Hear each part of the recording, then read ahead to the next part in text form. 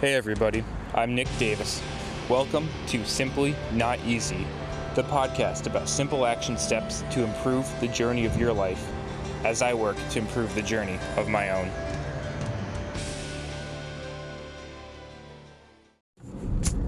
Hey, what's up everybody? Welcome back to Simply Not Easy. Now, I gotta be honest with all of you. It's late Monday night recording this, or not that late Monday night, it's gonna be a late Monday night.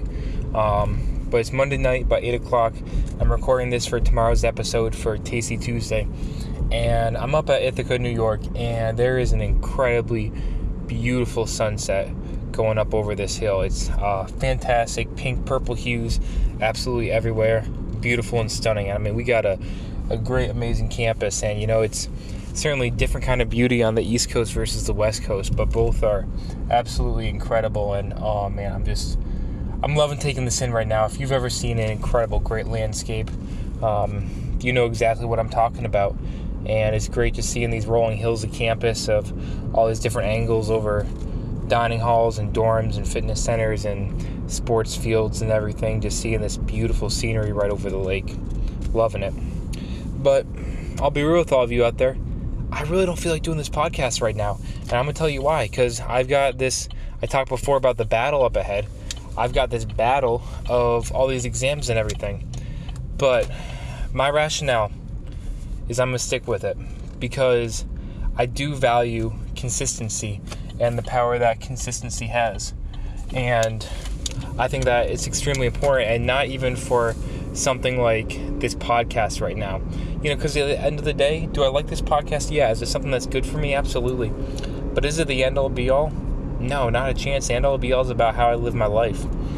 But I think there's value in being consistent with something so that it's training me that when push does come to shove in the future, when there are things that's important to be consistent with, to have discipline with in the future, I'll hold on to those. And that when push does come to shove, I stay with those things that are important for myself. Now, again, it's important to evaluate.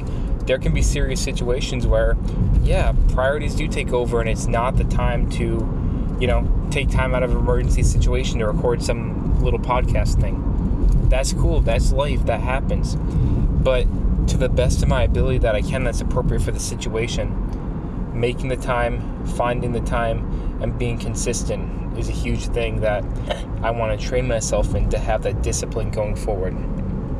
So let's get right to it. Tasty Tuesday, right? In the past we've talked about specific foods, talked about their nutrients, kind of a little recipe. I'm shaking things up today a little bit. And part of the reason is I had a good friend of mine, an acquaintance, basketball player. He came up to me recently and he's like, "Nick, I need your help." And, I'm thinking like, "Well, sure, what's going on?" Trying to figure it out. And basically, to keep the story simple, he told me, "Listen, this summer, I'm in a big training program. I want to get better, quicker, stronger. I've got the workouts planned. I've got the game plan for when I'm going to work out, all this stuff. Got my sleep habits down, cutting back on drinking a little bit. Hopefully a lot of it for him, but hey, teach their own, right?" And he wanted my help and advice for meal prep and the nutrition side of things. So he's asking me this as a friend, which, first of all, I enjoy the fact that, I get all these people coming to me for these different questions here and there. Am I perfect? Not a chance. But I guess it does show that there is value in leading by example through that, and other people look for me for that kind of help and advice and guidance along the way. So it's kind of fun. Can also be a burden sometimes. It can get to be a burden when you're really good at something. But hey, that's part of the enjoyment in life, right? And as long as you enjoy what you do, that's the real blessing in it. So anyways, I'm helping my friend out with this, and I wanted to break it down for all of you. Kind of when I think about easy meal prepping and stuff like that, I want to make this doable for all of you because, it's important to be healthy and everything, but to be healthy and to have our body fueled. I mean, he's literally telling me that his body is ready to explode. Those are his words, and he's saying it in a good way. Like, he's ready to jump. His body just take off in the physicality of it. And he just needs advice on the nutrition side of things about what exactly to do. So I'm going to break it down for you guys into the 4 categories that I really look at whether it's about meal planning, prepping, or about kind of just designing nutrition for athletes, for sedentary people, for anybody to help achieve the goals that they really want. And here are the 4 categories. I'm going to break them down just a little bit more for you. And hopefully this is some real good practical tips to, if you don't have a great knowledge base in this, get you started. Or if you do have a really good knowledge base, fantastic. Hopefully you can use these concepts to complement what you already do, and maybe there'll be a pointer here and there. Maybe there won't. Maybe there'll just be a little thing that triggers your memory to say, oh yeah, that thing back in the day that I used to do. And that might help you, look into more research, look into more information on some of these ideas. So without further ado, 4 categories. First category is macros. So what I mean by macros are macronutrients. These are the 3 primary macronutrients throughout the body: is protein, carbohydrates, and fat. You have to have them all throughout the day. You have to. Technically, there's a 4th category called alcohol, but I'm not messing that, because in an ideal world, alcohol is not part of your nutrition, not part of your calories. But I'm acknowledging that it is there for some people, that it does get metabolized differently through the body and does eventually get turned into a pseudo sugar for people that is much more calorie dense than sugar itself is. So anyways, continuing on to move forward, we got the macronutrients. Then we've got our micronutrients after that. Our micronutrients are, so the second category, micronutrients, those are composed of vitamins and minerals. Vitamins, being our vitamin A, the beta carotene that I talked about a while back on a podcast. All of our vitamin Bs, a lot of them really important. Now, we don't have every single vitamin B for our body. They're named up to 12, and technically they're probably named up to more as well. But kind of the filler gaps that we don't look at as much, we used to think were essential for ourselves, and really we found out that our body can produce them on our own. But we've got a number of B vitamins that we pay significant amount of attention to. Then after vitamin V, we've got our B vitamins. We've got vitamin C. We've all heard of that, all the oranges and all that good stuff, preventing scurvy disease from being on a pirate ship. We got vitamin D. Then we've got to remember my alphabet here. We've got vitamin E and we've got vitamin K. No vitamin F. Same story with vitamin F as it was with the B vitamins. We used to think there was a vitamin F. It was, I forget the animal, but it was required for a certain animal we were doing studies on, but not required for humans. We can metabolize our own, whatever we called vitamin F at the time.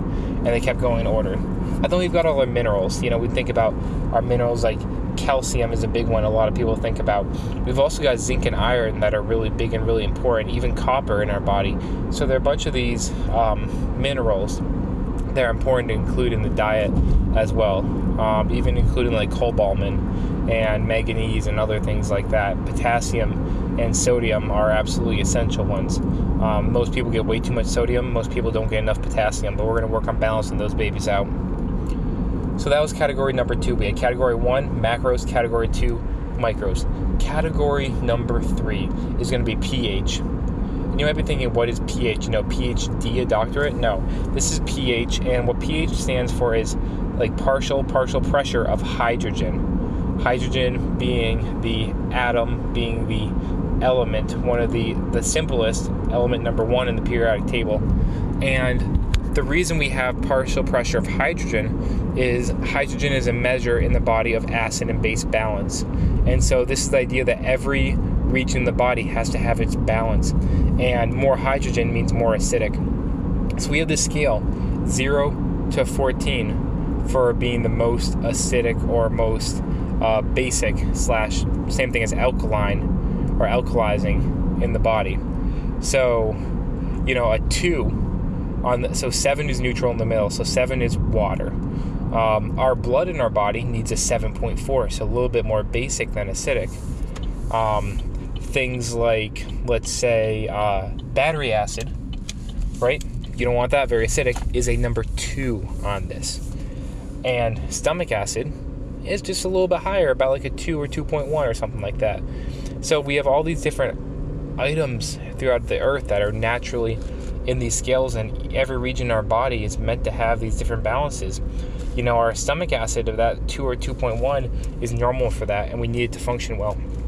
But if we got that 2 or 2.1 into our bloodstream that needs a 7.4, that's bad news, man. That's asking for a lot of trouble and a lot of damage. So we need to have this pH balanced in our body. Then going forward, my fourth criteria is GI. Not just GI tract through the gut, but it's going to make you have a healthier GI tract through the gut. It's GI, meaning glycemic index. And we've talked about this before. The idea of glycemic index being that there's a number attributed, originally 0 to 100, but some foods are way beyond 100 because they're just that bad. But the idea of how fast sugar metabolizes through your bloodstream and through your cells. With white bread being 100 and something like, heavy fat like an avocado or something being like a 10 or 15. And so the lower the number in general for most situations in life is better, because what that means is that it takes longer through your body to metabolize, digest, work through that sugar in there, so that it releases slower over time, so there's not a huge clog of sugar in your arteries and your bloodstream, because sugar is detrimental to the arteries. Now, I'm not saying don't eat sugar. I am saying don't eat like high glycemic index sugar. You totally go ahead and have some whole wheat stuff or whatever, low glycemic index. You need carbohydrates for your energy. What I am saying is it's important to have a slow, gradual release of that over time. The only exceptions to that is timing it around specific exercise. And even that we don't need to do as much as we probably think we do. So those are my 4 categories. The categories of macronutrients, micronutrients, looking at, pH balance. Then after pH balance, we're going to be looking at, totally having a senior moment. Senior citizen moment for sure. I guess that kind of works. Last year in grad school can totally go with a senior thing. So after I've stalled enough, glycemic index for sure. So we're going to leave the podcast at there tonight. We're just going to mention those 4 categories. In the future, we can go more in depth with these and the different things that I look for. But if you want to get started, take a look at these 4 categories of where to start your meal plan, meal prepping, in terms of not looking over anything. And these are really, we'll break it down later on, but really simple ways of kind of breaking down food consumption to still be delicious, still be nutritious, and really make your body work for you for the goals that you set forward for yourself. All right, everybody, enjoy Simply Not Easy.